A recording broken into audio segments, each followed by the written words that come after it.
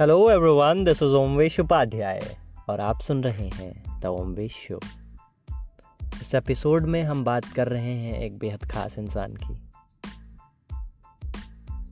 जिसने उम्र को कभी सफलता का पैमाना नहीं बनने दिया, जिसने एक छोटे से शहर से अपना सफ़र तय किया मुंबई सपनों की दुनिया में,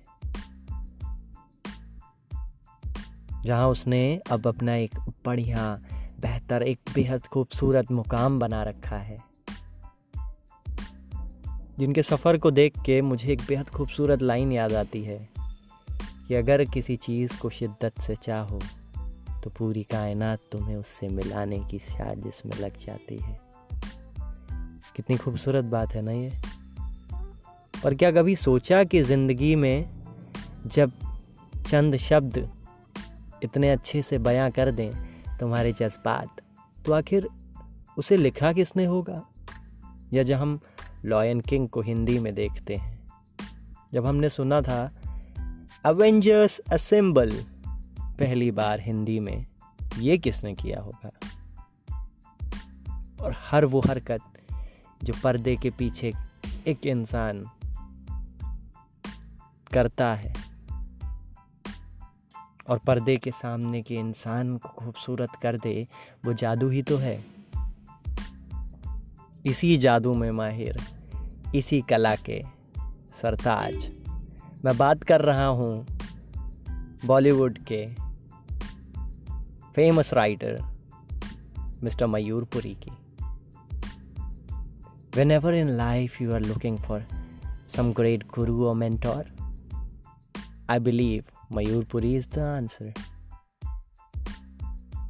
तो मेरे खुद के गुरु, मेरे मेंटोर मिस्टर मयूर पुरी से हमने द ओमवेश शो में बात की, क्या सोचते हैं वो जिंदगी के बारे में।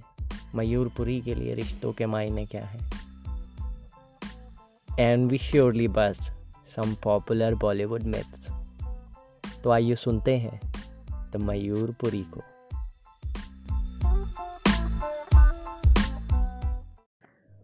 Hello sir, and welcome to the Omvesh show.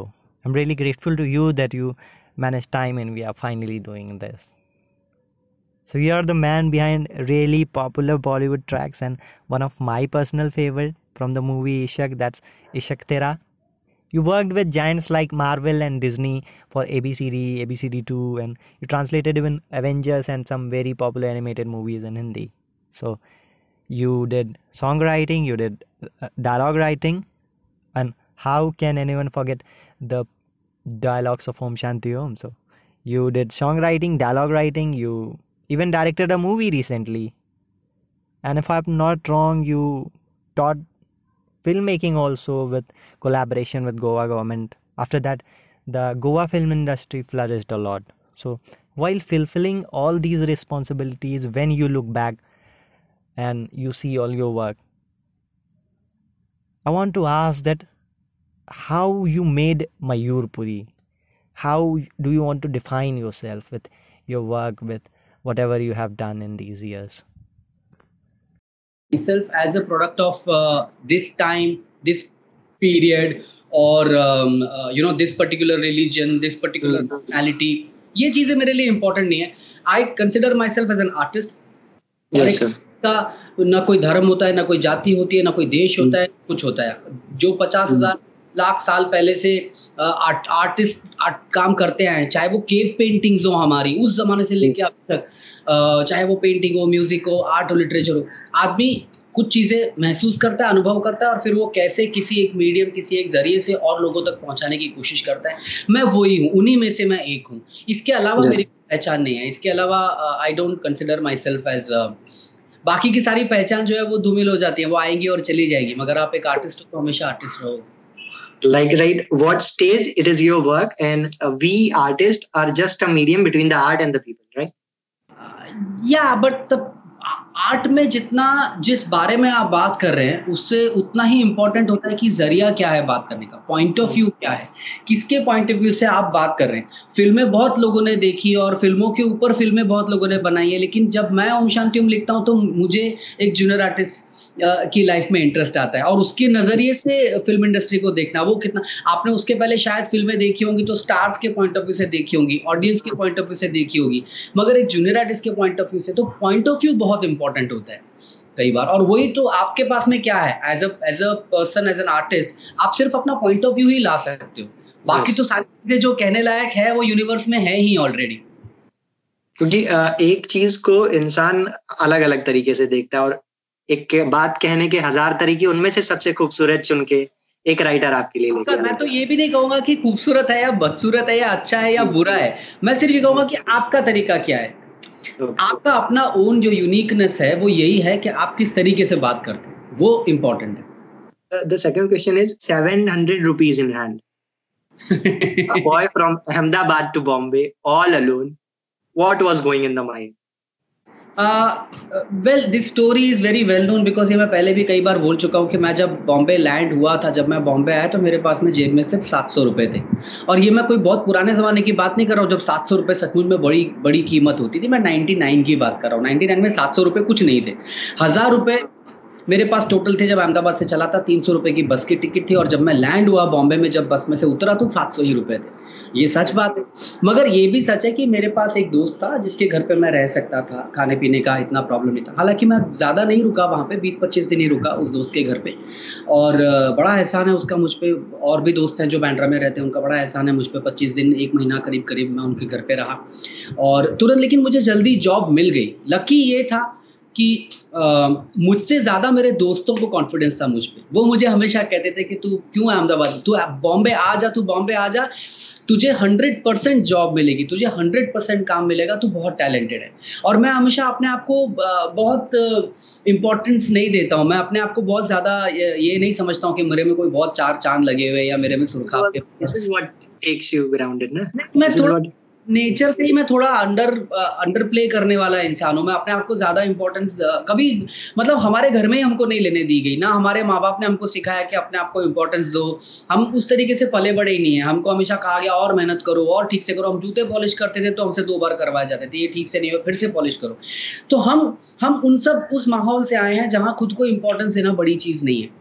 बड़ों की इज्जत करना, देश की इज्जत करना, देश के लोगों की ये करना, ये अपने से बड़ी चीज़ों के बारे में सोचना, खुद के बारे में नहीं सोचना। हम उस परिवेश से आए।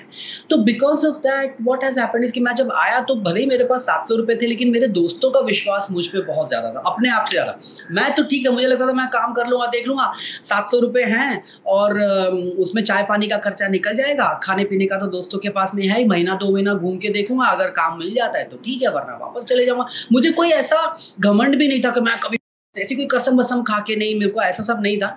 मुझे इतना जरूर था कि कुछ चोट लेके आया था मैं अहमदाबाद से, ये बात भी सच है, कुछ चोट थी, मुझे साबित करना था खुद को।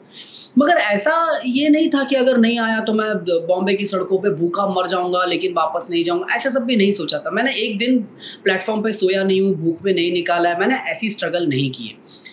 लकीली दोस्त लोग थे और जल्दी ही काम मिल गया। चौथे ही दिन मैं बॉम्बे आया, उसके तीसरे चौथे दिन ही मैं संजय गढ़वी साहब से मिला और उन्होंने तुरंत मुझे काम दे दिया। तो मेरे दोस्तों का जो विश्वास था मुझ पे कि तू जाके लोगों को मिलेगा तो तुझे काम मिल ही जाएगा, वो सच साबित हुआ।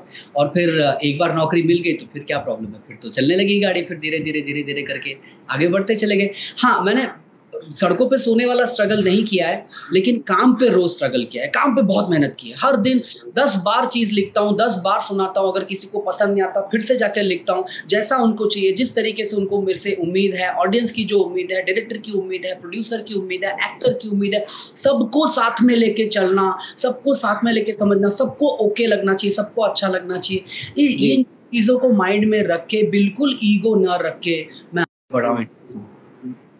तो सर, इसमें तो जो डिफरेंस क्रिएट किया वो एक परवरिश ने क्रिएट किया ना, कि that we are brought up this way, कि अपने आप को इम्पोर्टेंस नहीं देनी है। बट डोंट यू थिंक कि आज सोसाइटी में एक बड़ी कॉमन चीज होती है that we glamorise our struggle.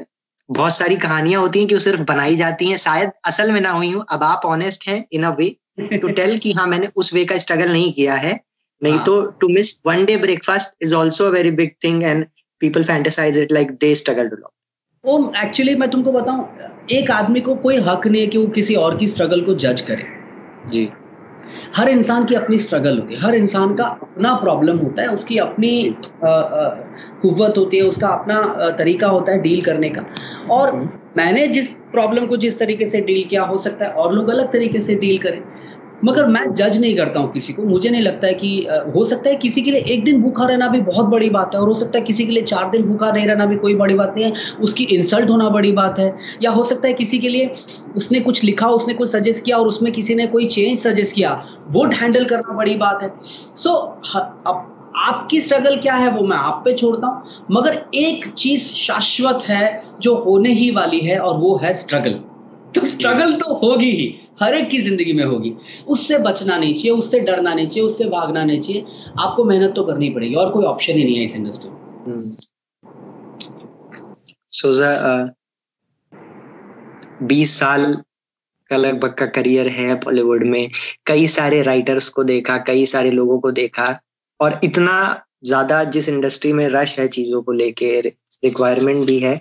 What does it require to be a successful Bollywood writer? Like uniqueness की बात करें या एक एक्स फैक्टर की बात करें, क्योंकि शब्द सबके पास वही है, कोई अपने घर से कोई डिक्शनरी नहीं लेके आता, बट कहाँ मैटर कर जाता है डिफरेंस कि वो किस नजरिए के बारे में बात कर रहा है। बिल्कुल। मैं यही कहना चाहूंगा कि आप और लोग क्या कर रहे हैं उस पर ध्यान ना दें, कभी ध्यान न दें कि और लोग कैसा लिख रहे हैं, और लोग कैसे फिल्म बना रहे हैं, और लोग का क्या चल रहा है।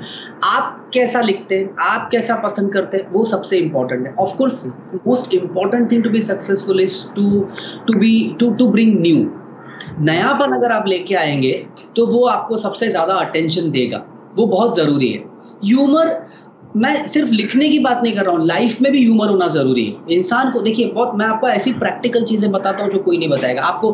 बाकी सारी चीजें आप इंटरनेट पे सीख सकते हो, क्लासेस में जा सकते हो, फिल्म स्कूल कर सकते हो, 10 किताबें पढ़ सकते हो। एक्ट स्ट्रक्चर ऐसा होता है, मेरे पास भी है, यहीं पे लिखा हुआ है, ये देखो, ये पूरा एक्ट स्ट्रक्चर लिखा हुआ है, मैं इसी को फॉलो करता हूँ। ठीक है, व्हाइट बोर्ड लगा हुआ है, यहाँ पे दुनिया भर की चीजें लिख लिख के हम काम करते हैं। आई अंडरस्टैंड थियोरी, ये सब इंपॉर्टेंट है, मगर उससे ज्यादा इंपॉर्टेंट है आप कैसे व्यक्ति हैं, आप से पर्सन है। क्या आप मुस्कुराते हुए लोगों से मिलते हैं? क्या आप ऐसे व्यक्ति हैं जिसको देख के अगर आप मेरे ऑफिस में आए, मैं प्रोड्यूसर हूँ, मैं आपसे मिला, मैं कल दोबारा आपसे मिलना चाहूंगा? क्या आप ऐसे व्यक्ति हैं? ये होना बहुत जरूरी है। ये होना बहुत जरूरी है कि लोगों को लगे यार इस बंदे में कुछ बात है, इससे मिलना चाहिए, बड़ा इंटरेस्टिंग है। और ईगो नहीं, ये नहीं कि मेरे में कुछ बात है चल ये, वैसा नहीं मैं बोल रहा हूँ, लेकिन ऐसे कि आपका एक यूनिक पॉइंट ऑफ व्यू, आपके अंदर ऐसी कोई कमाल चीज हो। मैं बोलता हूँ ना इंग्लिश आना जरूरी है, ना सिनेमा का ज्ञान होना जरूरी है। कोई जरूरी नहीं है कि आपने तारकोव्स्की और फ्रांसिस फोर्ड कपोला और गोदाद की फिल्में देखी हो, कोई जरूरी नहीं, कोई जरूरी नहीं है। ये सब चीजें बेमानी है। मेन चीज ये है आप ऐसे व्यक्ति हैं जिसके साथ मैं काम करना पसंद करूंगा। क्या are you smelling good, are you looking good? अगर आपके शरीर से दुर्गंध आ रही है, बदबू आ रही है, तो आदमी आपके साथ काम नहीं करेगा ना। अगर आपके मुंह के पास आ रही है तो कोई आपके साथ काम नहीं करेगा। स्वच्छ रहिए, स्वस्थ रहिए, हंसते मुस्कुराते रहिए, पॉजिटिवली लोगों से मिलिए। अगर आप पॉजिटिव हैं तो सामने वाला भी पॉजिटिव होता है। तो ये सारी चीजें जो किसी फिल्म स्कूल में नहीं बताई जाती, लेकिन ये बहुत इंपॉर्टेंट है। ये इंपॉर्टेंट है कि आप कैसे, कि आपका बिहेवियर कैसा है। क्या आप लोगों से मिलते हैं तो क्या आप बार बार उनकी बात काट देते हैं? ध्यान रखिए, ये अच्छी बात नहीं। क्या आप सामने वाले को बोलने का पूरा मौका देते हैं? क्या जब वो बोल रहा है तो आप उसको ध्यान से सुनते हैं? कई बार मैंने देखा है राइटर लोग, एक रूम होता है, राइटिंग रूम होता है, उसमें 5 राइटर है, 8 राइटर है, 8 में से 2 राइटर ऐसे होते हैं जो कुछ नहीं बोलते, वो सिर्फ हाँ में हाँ मिलाते हैं। वो भी एक काम है, सही जगह पे हाँ बोलना और सही जगह पे ना बोलना, वो भी काम है। आप हो सकता है आप 8 लोगों की टीम में काम कर रहे हो, आपने क्रिएटिवली कोई आइडिया नहीं लाया, लेकिन दूसरे ने आइडिया लाया, मगर आपने बोला देखो ये आइडिया सही है लेकिन ये आइडिया सही नहीं है। ये भी तो एक आर्ट है, ये भी तो एक कला है, ये भी तो राइटिंग है। तो बहुत सारी बातें हैं, लेकिन सबसे इंपॉर्टेंट चीज ये है कि आप पॉजिटिव रहें, हंसते मुस्कुराते रहें, और लोगों को मिलने जाएं तो ऐसा उनको ना लगे कि ये बोझ हमारे ऑफिस में आ गया है। उनको ये लगे कि ये एक अच्छा पॉजिटिव एनर्जी हमारी ऑफिस में आई है, और इस एनर्जी के साथ रहने से हमारा काम भी ज्यादा पॉजिटिव और ज्यादा अच्छा होगा। ये बहुत जी, तो मतलब आपकी इन बातों को अगर सिंप्लीफाई करें तो बेहतर काम करने से पहले बेहतर इंसान बने। बिल्कुल, बिल्कुल बेहतर इंसान, अच्छा इंसान बनना, पॉजिटिव इंसान नहीं, ऐसे बहुत सारे अच्छे इंसान भी हैं जो दिल से बहुत अच्छे हैं, मॉरलिस्टिक हैं, लेकिन बहुत एंग्री हैं, बहुत नाराज़ हैं, बहुत दुखी हैं। और मैं ऐसा नहीं बोलता कि नाराज़ नहीं हूँ, कई आपको कई बातों से शिकायत हो सकती है, आपको सरकार से शिकायत हो सकती है, आपको घर से शिकायत हो सकती है, आपके पास पैसे नहीं है, आपकी स्ट्रगल बहुत ज़्यादा है, आपके माँ-बाप आपको नहीं समझते। बहुत सारे इश्यूज़, और मैं ये नहीं बोलता कि वो इश्यूज़ इम्पोर्टेंट नहीं है, वो हैं, आपकी स्ट्रगल सच है, मैं उसको नकार नहीं रहा हूँ। मगर मैं बोल रहा हूँ इस सब के बावजूद अगर आप एक हँसता मुस्कुराता चेहरा रख के जाके लोगों को मिलेंगे तो आपको काम कई बार क्या होता है कि हम एक भंवर में फँस जाते हैं। उस भंवर में हम तक नेगेटिविटी आती है, हम उस नेगेटिविटी को आगे बढ़ाते हैं और फिर वो नेगेटिविटी का सर्कल ही घूमता रहता है और वो हमें अंदर रहता है, वो भंवर बन जाता है। So I'm just saying that be a good person important but be also be a happy person. Sir बहुत प्यारा एक क्वेश्चन है कि you are doing the work that you love and you are really successful in that, but अगर मैं ये पूछूं कि मयूर पुरी अगर एक बढ़िया राइटर, बढ़िया स्क्रिप्ट राइटर, बढ़िया लिरिसिस्ट ना होते तो क्या होते? क्या वो एक क्रिकेटर होते, गिटारिस्ट होते, या एक हिप्पी होते हिल साइड पे रोम करते हुए रोड्स पे एक नोमैड लाइफ जीते? मैं शायद एक्टर भी बन सकता था, बिकॉज मैं अच्छी एक्टिंग कर लेता हूँ।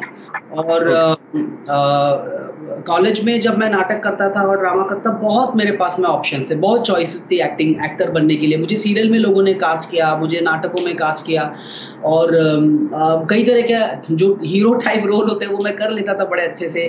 फिजिकली भी फिट था, थिन था, ये था, तो वो सारे इश्यूज नहीं थे। मैं बहुत, मगर मेरे लिए वो बहुत आसान, मुझे लगता है एक्टिंग मेरे लिए बहुत आसान है, इसीलिए मुझे राइटिंग चैलेंजिंग लगता है। मुझे लगता है एक्टर की लाइफ में क्या है, उसको तो सब कुछ बताने वाले लोग हैं ही। क्या बोलना है ये कोई लिख के दे रहा है, कैसे बोलना है ये बताने के लिए डायरेक्टर है। आप सुंदर दिखोगे उसके लिए मेकअप मैन है, कपड़े बनाने वाले हैं, लाइटिंग करने वाले हैं, कैमरा मैन है, कहाँ चलना है, कैसे रुकना है, ये हर चीज तो आपको बताई जाती है एज एन एक्टर। तो मतलब until and unless you are a very big star, शुरुआत में काफी रोबोट सी लाइफ हो जाती है। नहीं, अगर आप बड़े स्टार भी हैं तो भी ये सारी चीजें तो आपको बताई ही जाती है ना। एक्टिंग इस सब को जानकर भी अपना डालना, इस सब एक्टिंग इज परकाया प्रवेश। आप समझ रहे हो, एक कैरेक्टर है, उसकी काया में आपको कुछ करना है, उस कैरेक्टर को आपको बन जाना है। बड़ा मुश्किल काम है, आसान काम नहीं, मगर मेरे लिए बहुत मुश्किल नहीं है, मेरे लिए आसान था। मुझे लगता था कि एक्टिंग, मुझे ये बहुत था कि मैं डिसाइड करूं चीजें, और सबसे ज्यादा जो डिसीजन लेने वाला होता है किसी प्रोजेक्ट में, एंटरटेनमेंट में, वो राइटर।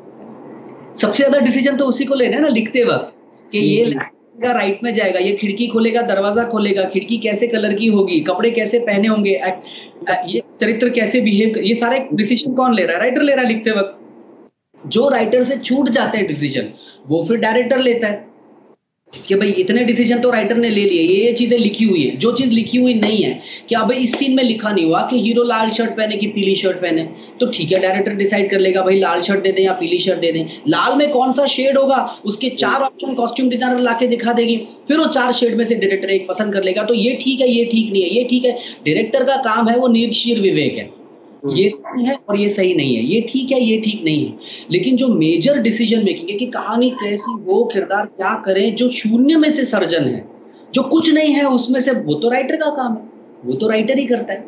तो मुझे उसमें बड़ा एक मैं झूठ नहीं बोलूंगा, थोड़ा ईगो सेटिस्फेक्शन वाली भी बात लगती है मुझे, थोड़ा गॉड कॉम्प्लेक्स, थोड़ा ऐसा लगता है अरे मैं बनाता हूँ, ब्रह्मा भगवान। और फिर जो मैं लिखूंगा उसको डायरेक्टर फॉलो करेगा, प्रोड्यूसर फॉलो करेगा, एक्टर फॉलो। कितनी कमाल की बात है, मैं बता नहीं सकता कितनी खुशी की बात होती है। मैं 17 या 18 साल का था शायद, 18 साल का भी था शायद, मैं सेकेंड ईयर कॉलेज में था, यानी कितना हुआ, 17 साल ही हुआ ना, 18 साल का मैं था जब मेरी लिखी हुई सीरियल ऑलरेडी दूरदर्शन पे, गुजराती दूरदर्शन पे टेलीकास्ट हो रही थी और उसकी शूटिंग हो रही थी, और मैं सोच रहा था कि 2 महीने पहले तक मैं कुछ नहीं था और मैं लिख रहा था कागज पे।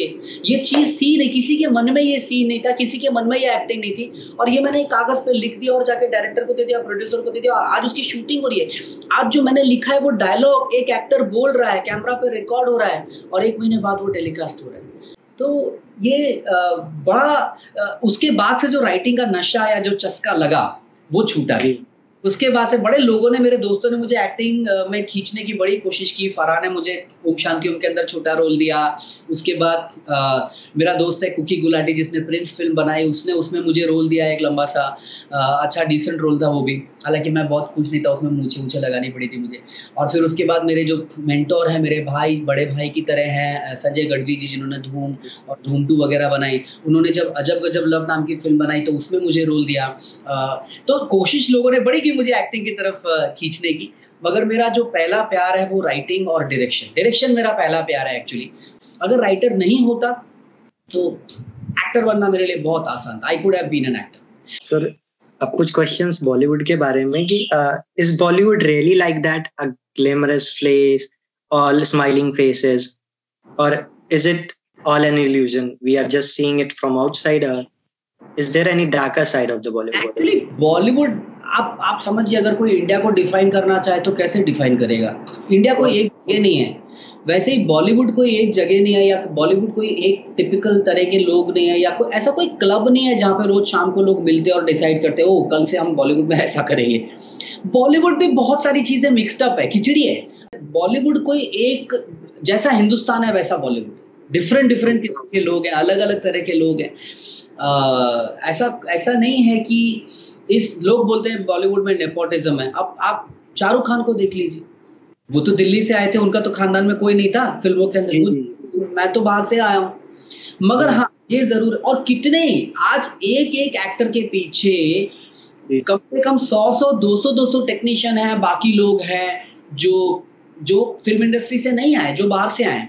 मगर हाँ ये बात सच है कि स्टार सिस्टम जो है उसमें बॉलीवुड फैमिली होती है तो थोड़ा आसान हो जाता है, मौका मिल जाता है। सर, कनेक्टिविटी कितना मैटर कर जाती है, नेटवर्किंग कितना मैटर कर जाती है? नेटवर्किंग कि आपके पास कितना ही टैलेंट हो, लेकिन एक अच्छा मतलब एक्सट्रोवर्ट पर्सनालिटी और इंट्रोवर्ट पर्सनालिटी, अगर क्योंकि मैं इंट्रोवर्ट हूँ तो मैं उतना इजीली नहीं कम्युनिकेट कर रहा हूँ या मैं अप्रोच नहीं कर रहा हूँ, तो वो कितना मैटर कर जाती है? I don't think it's a matter of being introverted और extroverted. It's just a matter of having something to say. अगर आपके जैसे ही 10 इंट्रोवर्ट ऑलरेडी यहाँ पे हैं तो 11वें की जरूरत नहीं है। लेकिन उन इंट्रोवर्ट्स में अगर आप अलग हैं, आप क्या लेके आते हो, आपका टेक क्या है, वो इम्पोर्टेंट। आपकी पर्सनैलिटी, आप इंट्रोवर्ट होते हो लेकिन इसका मतलब ये तो नहीं कि आप झगड़ालू हो या सड़ी हुई शक्ल बना के मीटिंग में बैठे रहोगे। नहीं, अभी हम लोग इंटरव्यू कर रहे हैं, पिछले 15-20 मिनट के अंदर आप कुछ 8-10 बार हंस चुके हो, मुस्कुरा चुके हो, तो आपकी पर्सनैलिटी वैसी तो है नहीं कि आप, जो होता है ना कुछ लोग सड़ू से मुंह बना के ऐसे ही बैठे रहते हैं, उनको नहीं लगता है, वैसे तो आप हो नहीं। तो आप कम बोलो ज्यादा बोलो, इससे फर्क नहीं पड़ता है। तो आप साथ में काम भी कर रहे हैं and you become a celebrity overnight, तो ये चीज कैसे रहती है और ये इतना प्रेशर डालती है आप पे, तो मेंटल हेल्थ इश्यूज बॉलीवुड में कैसे?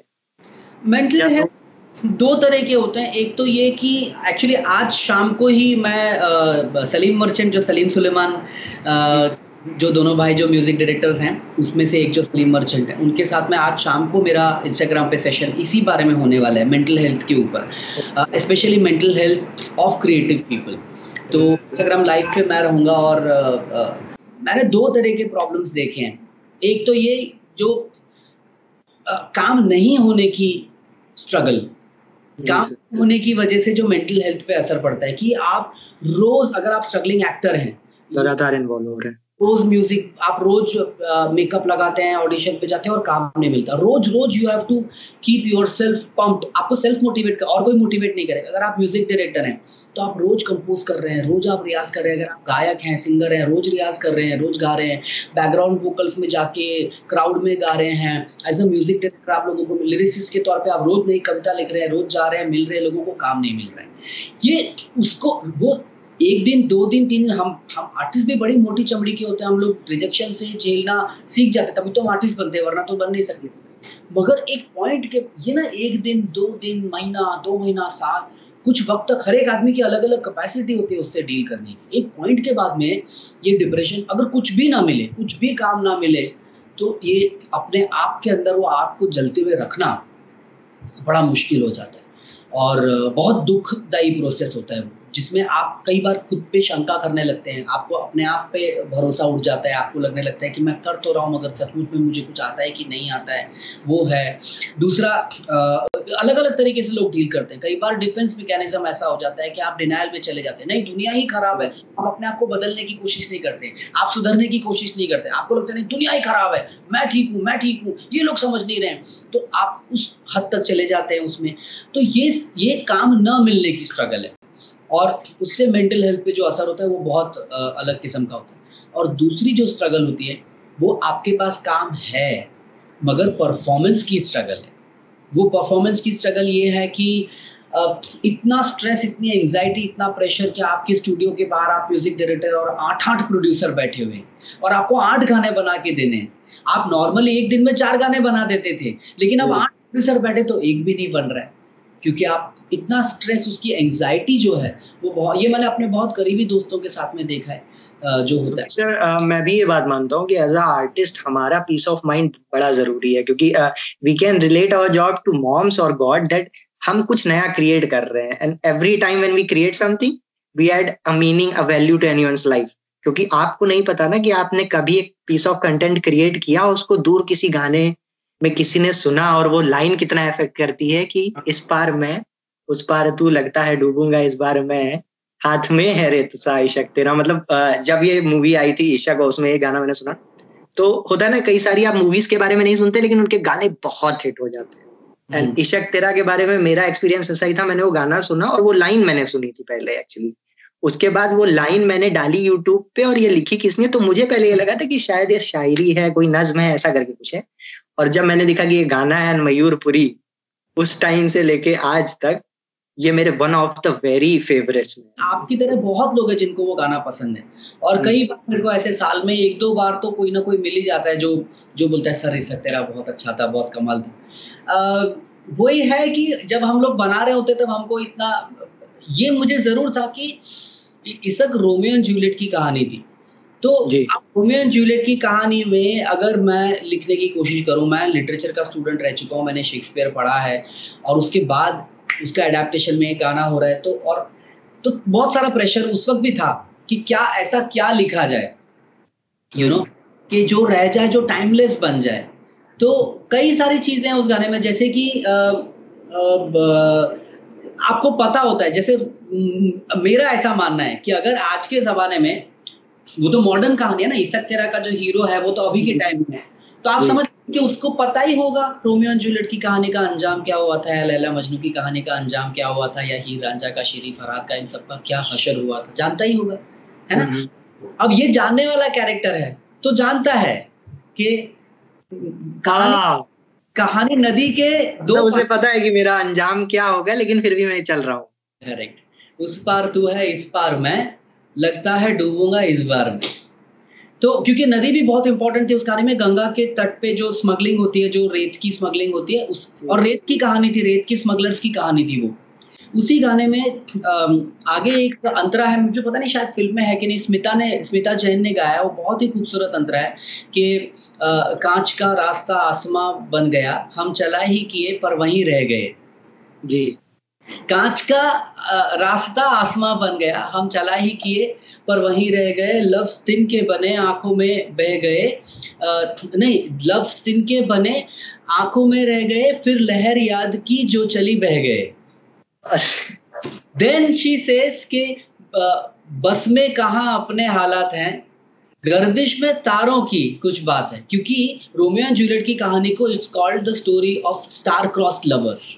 जी जी। तो शेक्सपियर ने खुद रोमियो एंड जूलियट में वो लाइन यूज किया कि it was a pair of star crossed lovers, यानी कि ऐसे लवर्स जिनके सितारों में मिलना नहीं था, जिनके सितारों में, तो गर्दिश में तारों की कुछ बात है, हुआ नहीं है बेवजह इसे। तो सर बॉलीवुड में बड़े बड़े लोगों के साथ काम करने के बाद you have worked like giants like Marvel, Disney, और उनकी ट्रांसक्रिप्ट्स करते वक्त लॉयन किंग कितनी इम्पोर्टेंट चीज है 90s के बच्चों के लिए कि मतलब यार कोई शेर वाली पिक्चर देखनी है मुझे, मतलब मम्मी पापा से जाके कहना कि मैं शेर वाली पिक्चर देखने जा रहा हूँ। तो उनसे कैसे मतलब कॉन्ट्रैक्ट साइन हुआ, कैसे ये चीज आई कि मैं उसका हिंदी ट्रांसलेशन में मैं लिखूंगा, क्योंकि ये भी वैसा ही था, एक स्वीट एक्सीडेंट था जैसा राइटिंग के साथ हुआ आपके साथ, या कुछ और? बिल्कुल, it was completely by accident. Accident नहीं, एक्चुअली मैंने बहुत मेहनत की थी जब मैंने डिज्नी और यूटीवी के लिए एबीसीडी और एबीसीडी 2 लिखी थी। एक्चुअली उस फिल्म में मेरा जितना दोनों फिल्मों में कंट्रीब्यूशन उतना क्रेडिट नहीं। एक्चुअली क्रेडिट में क्या है, पहली वाली में है एडिशनल डायलॉग्स, दूसरी वाली में है additional screen play and dialogues. ऐसा नहीं है, वो दोनों फिल्में मैंने ऑलमोस्ट री-इमेजिन की है अपने तरीके से। तो डिज्नी की बात जानते थे, डिज्नी, रेमो सर, सचिन जिगर, ये सब लोग जानते थे कि मैंने कितना मेहनत किया है इन दोनों फिल्मों के गानों पे, इन दोनों फिल्मों के लिखने पे, इन दोनों फिल्मों को कैसे बनाया जाए उसके ऊपर मैंने बहुत ज़्यादा मेहनत की थी, अपने आप को झोंक दिया था उन दिनों, पूरा इस पूरे काम कर रहा था। डिज्नी मेरा वर्क एथिक पसंद था। यूटीवी में उस सिद्धार्थ रॉय कपूर हुआ करते थे, वो हेड थे, सीईओ थे उस कंपनी के, डिज्नी के, यूटीवी डिज्नी के। तो वो थे सिद्धार्थ रॉय कपूर, उसके बाद अमृता पांडे थी। तो इन सब लोगों ने जब मेरा काम जो देखते थे इस तरीके से, तो उनको पता था कि मैं बहुत मेहनत से करता हूँ, बहुत अच्छा काम करता हूँ। तो सिद्धार्थ जी का मुझसे ये अनुरोध था कि हम लोग जंगल बुक हिंदी में डब करना चाहते हैं, जो नई जंगल बुक आ रही है, और आप उसको हिंदी में आप लिखें। तो मैंने तब पहले मना किया, मैंने कहा मैं ट्रांसलेशन वगैरह नहीं करता हूँ, मतलब मैं तो अपने आप में एक राइटर हूँ और अपनी नई चीज़ें लिखता हूँ, मैं क्यों किसी का। तो उन्होंने कहा नहीं, आप एक बार देखिए, ये हिंदी फिल्म है, आप देखेंगे तो आपको लगेगा कि ये हिंदी फिल्म ही है और ये हिंदी में ही बननी चाहिए, ये अपने इंडियन लोगों की कहानी है, इसमें बगीरा है, बलू है, ये है, वो है, आप देखिए तो सही। तो मैंने फिल्म देखी, मुझे बहुत अच्छी लगी, मुझे मेरा बचपन याद आ गया, ताज़ा हो गया, हम लोग चड्डी पहन के जंगल बात चली है, पता चला है। तो मैंने उनसे कहा, मैंने कहा आप सबसे पहले तो जाके विशाल भाई और गुलजार साहब से आप उनके पाँव पकड़ लीजिए और उनको बोलिए कि हमें आपका गाना दोबारा करना ही है, वो बहुत ज़रूरी है हमारे लिए। तो उन्होंने कहा ठीक, वो हम कर लेंगे। विशाल भाई और वो लोग आ गए और स्क्रिप्ट मैंने अपने तरीके से उसको लिखा, और मैंने टिप्पणी के साथ में ये शर्त भी रखी कि मैं जैसा ट्रांसलेशन होता है वैसा वर्ड टू वर्ड ट्रांसलेट नहीं करूँगा, मैं शब्दार्थ नहीं करूँगा उसका, मैं भावानुवाद करूँगा, मैं रसानुवाद करूँगा कि कौन चीज़ में क्या रस है, मैं उसी रस को क्रिएट करूँगा, लेकिन मैं सेम वर्ड्स यूज़ नहीं करूँगा। और ये जो आपने स्टेप लिया उसका मैं बताऊं आपको एज एन ऑडियंस कि कितना ज्यादा इम्पैक्ट लगा है हमें बकायदा, कि वो डिफरेंस हमें मिला कि पहले मतलब हम जाते थे हिंदी वर्जन देखने तो हमें पता लगता था कि ये ट्रांसलेटेड है या ये एक मूवी है जो सेट है किसी और बैकग्राउंड में।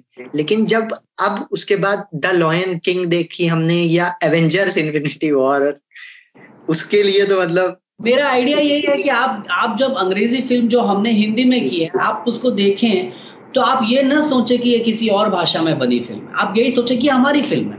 आपको यही लगना चाहिए कि ये हम ऐसे ही बोलते हैं।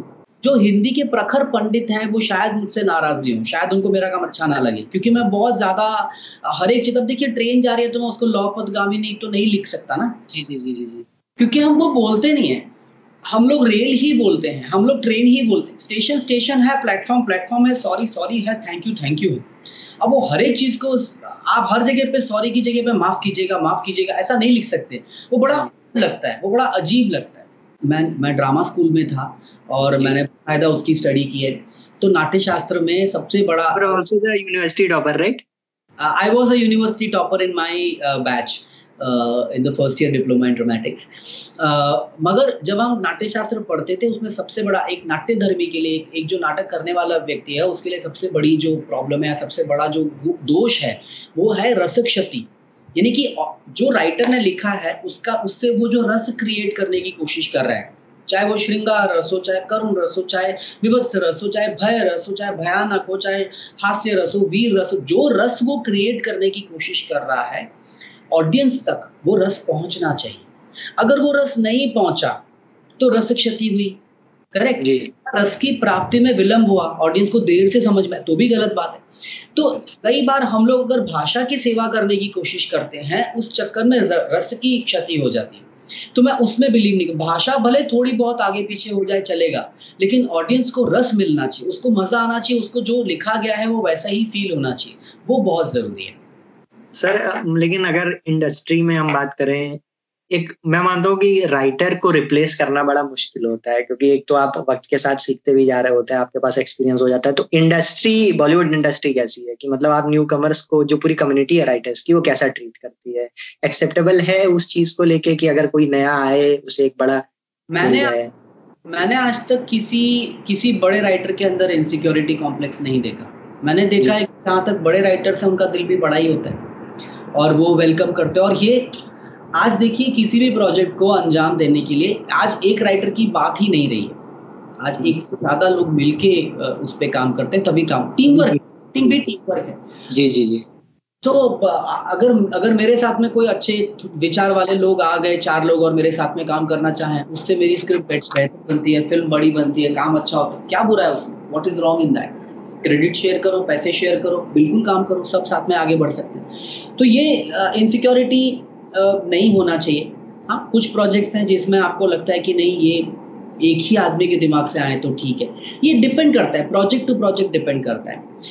अच्छा, यहाँ पे डिफरेंस इस चीज का आता है कि अगर जैसे मान लें कि आप बॉलीवुड में लिख रहे हैं एज अ राइटर, आपको कितना क्रेडिट मिल रहा है या कितनी लिबर्टी मिल रही है जो काम आप कर रहे हैं, और बजाय उसके कि आप किसी वेब सीरीज या ओटीटी प्लेटफॉर्म पे काम करें, तो वहाँ राइटर्स के लिए क्या लिबर्टी या क्या क्रेडिट है?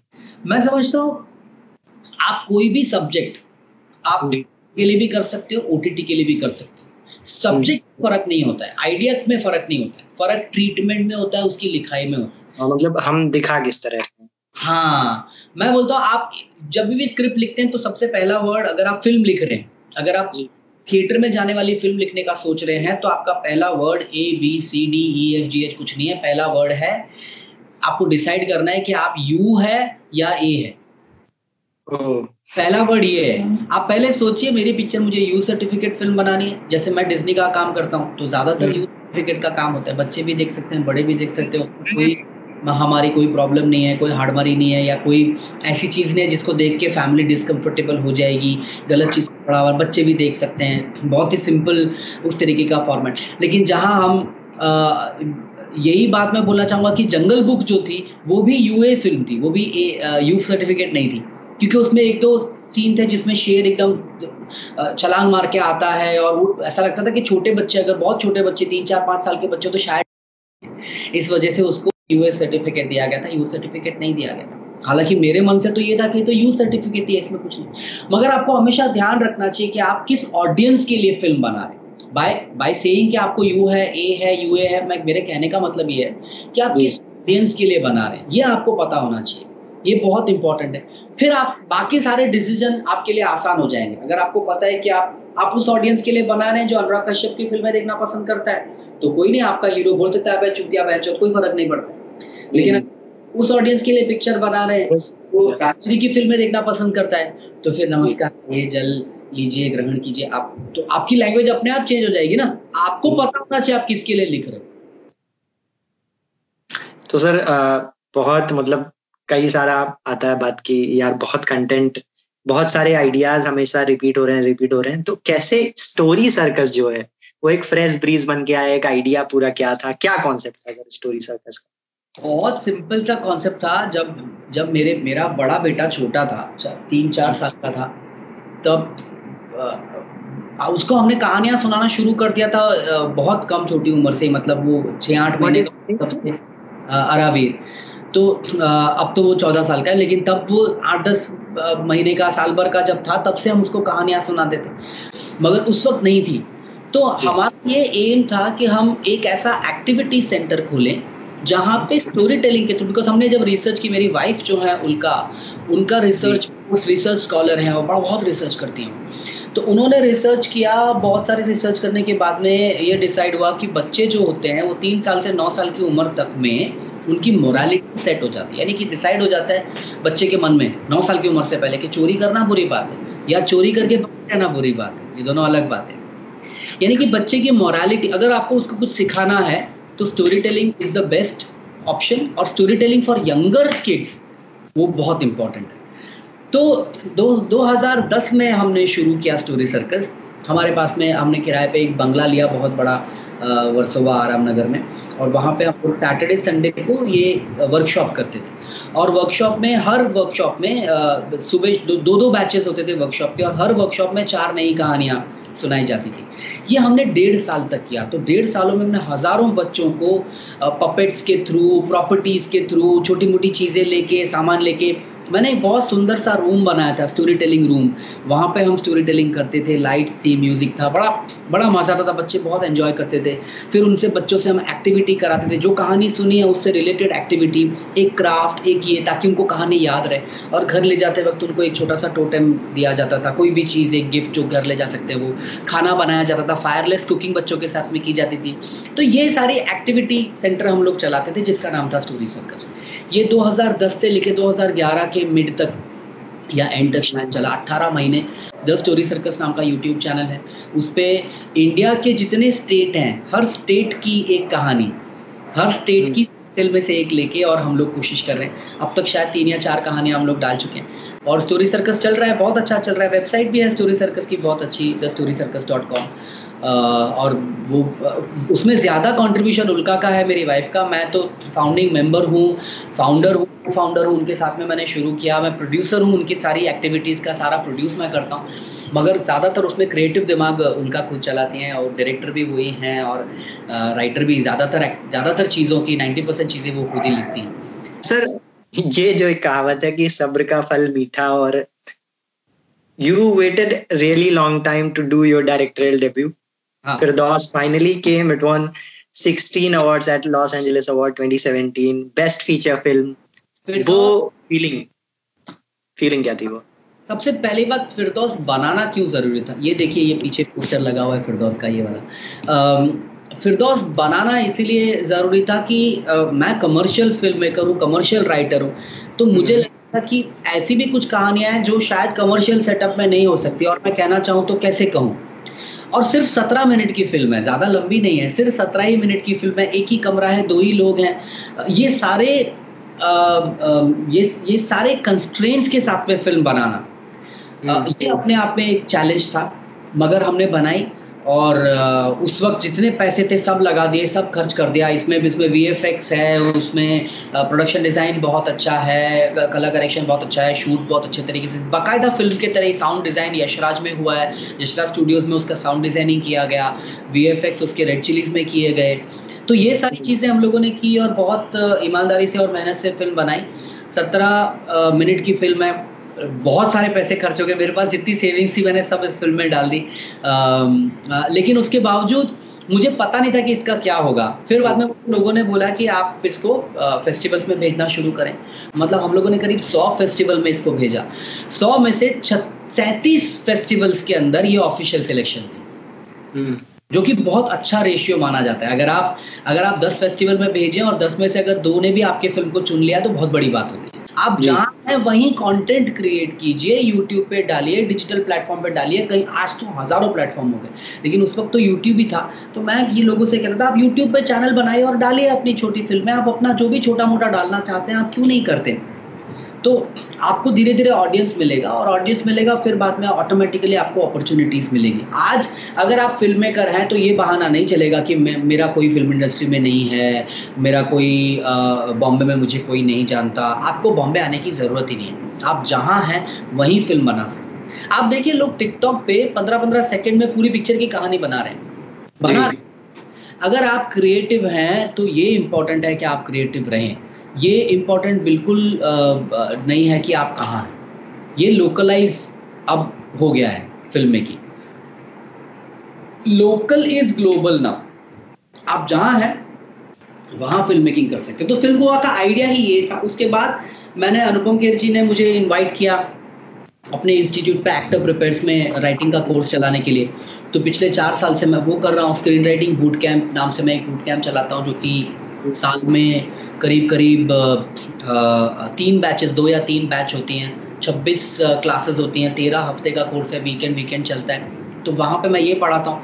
और अब अप्रैल 20 तारीख से हम लोग इस कोर्स को ऑनलाइन लेके जा रहे हैं। यानी कि मैं ऑनलाइन भी सिखाऊंगा। अगर आप ज्वाइन करना चाहते हैं तो activeprepares.net ये वेबसाइट है एक्टिव प्रिपेयर्स की, activeprepares.net। उस वेबसाइट पे जाके एक रजिस्ट्रेशन फॉर्म है वो भर सकते हैं।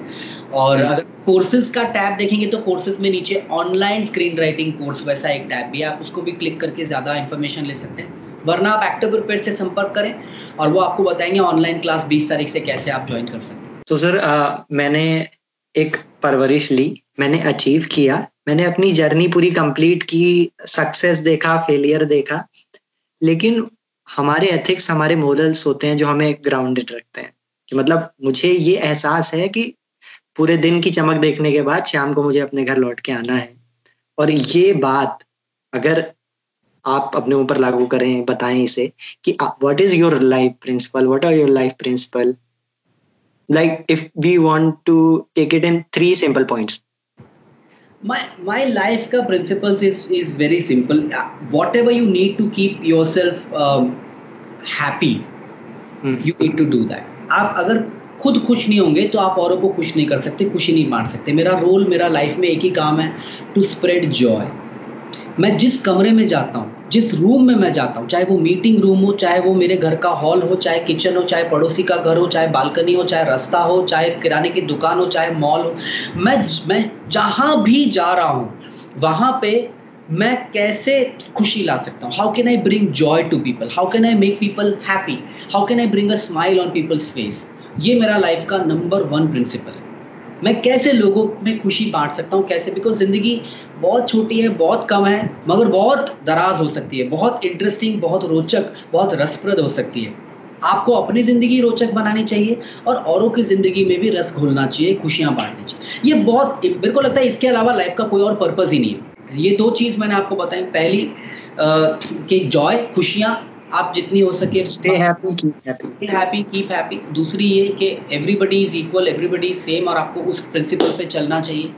और तीसरी इम्पॉर्टेंट चीज़ होती है एक सामूहिक जिम्मेदारी की, या आप जहाँ पे जिस जगह पे हैं उसकी जो आपकी जिम्मेदारी है, आपकी जैसे मेरा कुछ फ़र्ज़ है एक बाप होने के नाते, एक पति होने के नाते, एक बेटा होने के नाते, एक भारतीय होने के नाते, एक महाराष्ट्र में रहने वाले, एक बम्बईआइट होने के नाते, ये सारे अलग अलग फ़र्ज़ हैं और ये सारे फ़र्ज़ का आपको ध्यान होना चाहिए, अनुमान होना चाहिए, और जहाँ तक हो सके आपको निभाना भी चाहिए। आप कैसे खुद को बेहतर बना सकते हैं, ये एक लाइफ लॉन्ग प्रोसेस है और ये चलते रहना चाहिए। मैं कभी भी ज़िंदगी में किताबें पढ़ना बंद नहीं करूँगा, वीडियोस देखना बंद नहीं करूँगा, मैं कभी भी इंटरनेट पे सर्च करना, विकिपीडिया पे बंद नहीं करूँगा, गूगल पे बंद नहीं करूँगा। मैं हमेशा जानने की कोशिश करूँगा और सीखने की कोशिश करूँगा। ये बात इतनी इम्पोर्टेंट है कि सेल्फ लव वाली जो हम बात करते हैं, क्योंकि अगर मैं अपने आप को आज अपने आप पे वर्क नहीं करके अपने आप को स्ट्रांग नहीं बनाऊंगा तो कल को मैं किसी का सहारा नहीं बन पाऊंगा। फर्ज करें वो मोमेंट कि आपके किसी अपने को आपकी जरूरत है और आप उस मोमेंट पे वहां आपकी काबिलियत नहीं है उस बात की, तो वो बहुत अपने आप में एक लेट डाउन वाला मोमेंट है। इसलिए be the best version of ये हर सुबह ये कोशिश करनी चाहिए कि पिछली शाम से हम बेहतर हो जाए। करेक्ट। तो सर आपने रिस्पॉन्सिबिलिटीज की बात की, you are a dad of 2 really beautiful kids, yes, Aravir and Abhisar, and also they have got so many things from you genetically, but still if you have to give any wise piece of advice to them about life, love or anything, what would be as a father? बताएं ना, teach ना करें, you want them to learn it. I would want them to know little things in life. छोटी चीज, छोटी जूते polish करना आना चाहिए, बर्तन धोना आना चाहिए। इन कामों में कोई गलत चीज़ नहीं है। मैं चाहूँगा कि वो लोग जो हमारे यहाँ सफाई करने वाले आते हैं भैया, उनको कचरे वाला भैया ना बोले, उनको सफाई वाले भैया बोले। ये छोटी सी बात है मगर बहुत ज़रूरी है। मैं चाहूँगा कि वो बहुत ग्राउंडेड हो, बहुत मेहनती हो, मेहनत से ना डरे कभी भी, क्योंकि जो इंसान मेहनत से डर गया उसका कुछ नहीं हो सकता। वो अपने आप को समृद्ध बनाए, सक्षम बनाए इस तरीके से कि मैं वो मेहनत करने से डरे नहीं। फिजिकल मेहनत भी हो, मेंटल मेहनत भी हो, डरे नहीं, दोनों चीज़ों। रिश्तों के क्या मायने? रिश्ते दो तरफा होते हैं। हम लोग अक्सर रिश्तों को एक तरफा, ऐसा लगता है कि रिश्ता जो है एक लकड़ी है और हम, हाँ, मतलब ये बड़ी एक पर्सनल चीज है। मैं किसी चीज को इमोशनली कैसे देख रहा हूँ वो बड़ा इंपॉर्टेंट है, और अगर उसमें 2 लोग इन्वॉल्व हैं तो वो दोनों आपस में कैसा देख रहे हैं, तो उस पे एक पर्सपेक्टिव इन जनरल कि अगर मान लीजिए ये रियलिटी है इस टाइम रिश्तों को लेके, और अगर ये हो तो ज्यादा बेहतर हो, कुछ इस तरह। नहीं, मैं हमेशा रिश्तों को वही, लोग अक्सर कई बार रिश्तों को ना लोग एक लकड़ी की तरह देखते हैं कि हमने एक लकड़ी को एक तरफ से पकड़ा है और उठा लिया तो वो उठ जाती है, लेकिन रिश्ते लकड़ी की तरह होते हैं, वो दोनों तरफ से उठे हुए होने चाहिए, वरना आप ही पकड़ के रहेंगे तो वो लटक जाएगी, सामने वाले को भी पकड़ना चाहिए। तो रिश्ते दो तरफा है, ये दोनों, रिश्ता लकड़ी नहीं है, रिश्ता डोरी है, और वो डोरी दोनों तरफ से पकड़ी होनी चाहिए और दोनों को समझना चाहिए। ओके सर, तो अभी एक रैपिड फायर करेंगे, ठीक है। उसमें कोशिश करें कि जल्दी जल्दी जो आप आंसर दें। बिल्कुल। बिगेस्ट रिग्रेट इन लाइफ, मतलब कोई ऐसा डिसीजन लेने के बाद कि लगा यार शिट ये ना लेते। और पढ़ाई थोड़ी करनी चाहिए थी, कम पढ़ाई की मैंने, शायद पीएचडी करनी चाहिए थी मगर नहीं की, एमफिल नहीं किया, एमए करने के बाद मैं काम करना शुरू कर दिया। लेकिन मैं अपने हिसाब से तो खुद पढ़ ही रहा हूँ, आज भी मैं पढ़ता हूँ, मेरी पढ़ने की भूख को किसी ने रोका नहीं है, लेकिन मैं एक ऑर्गेनाइज सिस्टम में बहुत बिलीव करता हूँ। मैं बिलीव करता हूँ कि यूनिवर्सिटीज़, कॉलेजेस, स्कूल्स ये चाहिए, ये होने चाहिए। मैं नहीं मानता कि बच्चों को घर पे बैठ के पढ़ाया जा सकता है पूरी तरह से अच्छे तरीके से, मुझे लगता है कि नहीं, एक वो कम्युनिटी लर्निंग वाला जो मामला होता है वो ज़रूरी है। तो जो वो एक रिग्रेट है कि थोड़ी और पढ़ाई शायद कर सकता था। Happiest moment in life? When my kids were born, both of them. जिस वक्त अरावीर पैदा हुआ, जिस वक्त अभिसार पैदा हुआ, मुझे नहीं लगता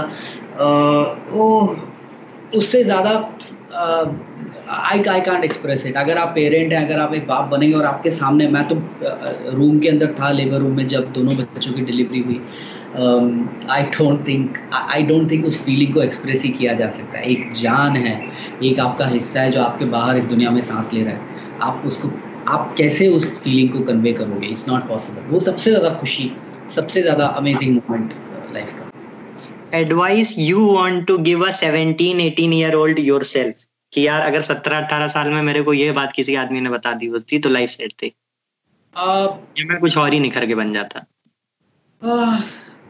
आई डोंट थिंक 17-18 साल की उम्र वाले कभी किसी से कुछ सुनना चाहते हैं। वो एडवाइस देना नहीं चाहते। तो मैं ज़बरदस्ती, I don't want to be the one of the people, I would just say that try to make yourself better and try to use this time very productively. मेरी उम्र में मैंने 17 साल की उम्र से लेके और 25-26 साल की उम्र तक, 28 साल की उम्र तक जो लिखा है वो अपने आप में कमाल है, बहुत ही ब्यूटीफुल है, बहुत ही खूबसूरत है, क्योंकि एक तरह की इंटेंसिटी, एक तरह की प्योरिटी, ये आपको दोबारा नहीं मिलेगी लाइफ में।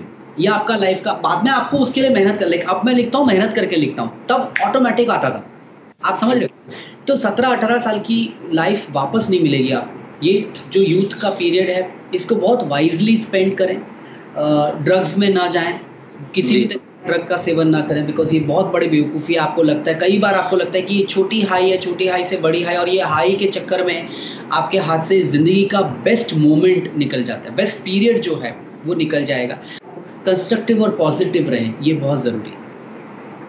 Top 3 movie and book recommendations? अरे यार, ये बहुत डिफिकल्ट है मेरे लिए, क्योंकि मुझे हज़ारों, सैकड़ों फिल्में हैं जो बहुत पसंद है, और सैकड़ों ऐसी। तो मतलब सर ऐसी जो एंटरटेनिंग भी हो और जिन्हें मतलब बहुत इंफॉर्मेटिव हो। जो फिल्में मेरे लिए इम्पोर्टेंट रही, जिन्होंने मुझे बनाने में बहुत बड़ा हेल्प की, मुझे एज अ राइटर बहुत इंस्पायर किया।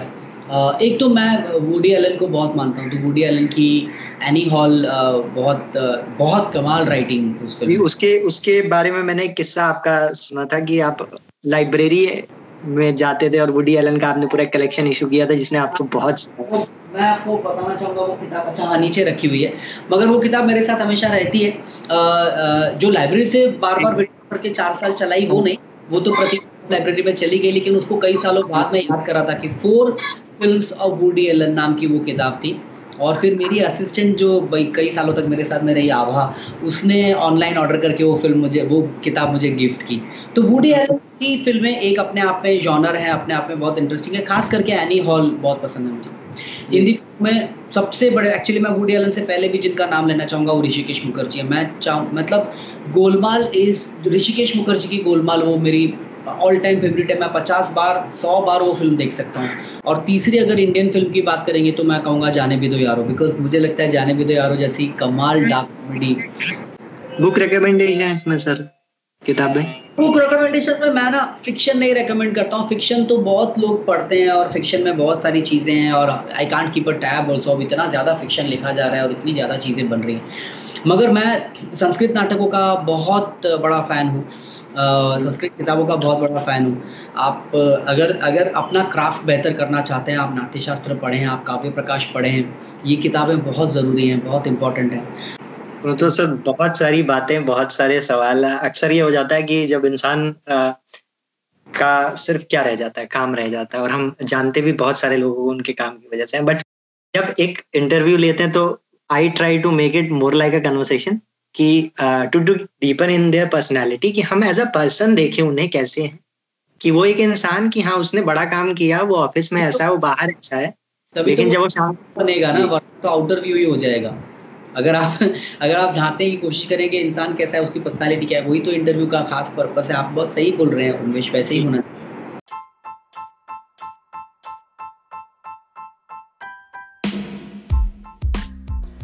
So guys, this is the end of the episode. I hope this podcast added value to your life. For more such episodes, stay tuned to The Umvesh Show.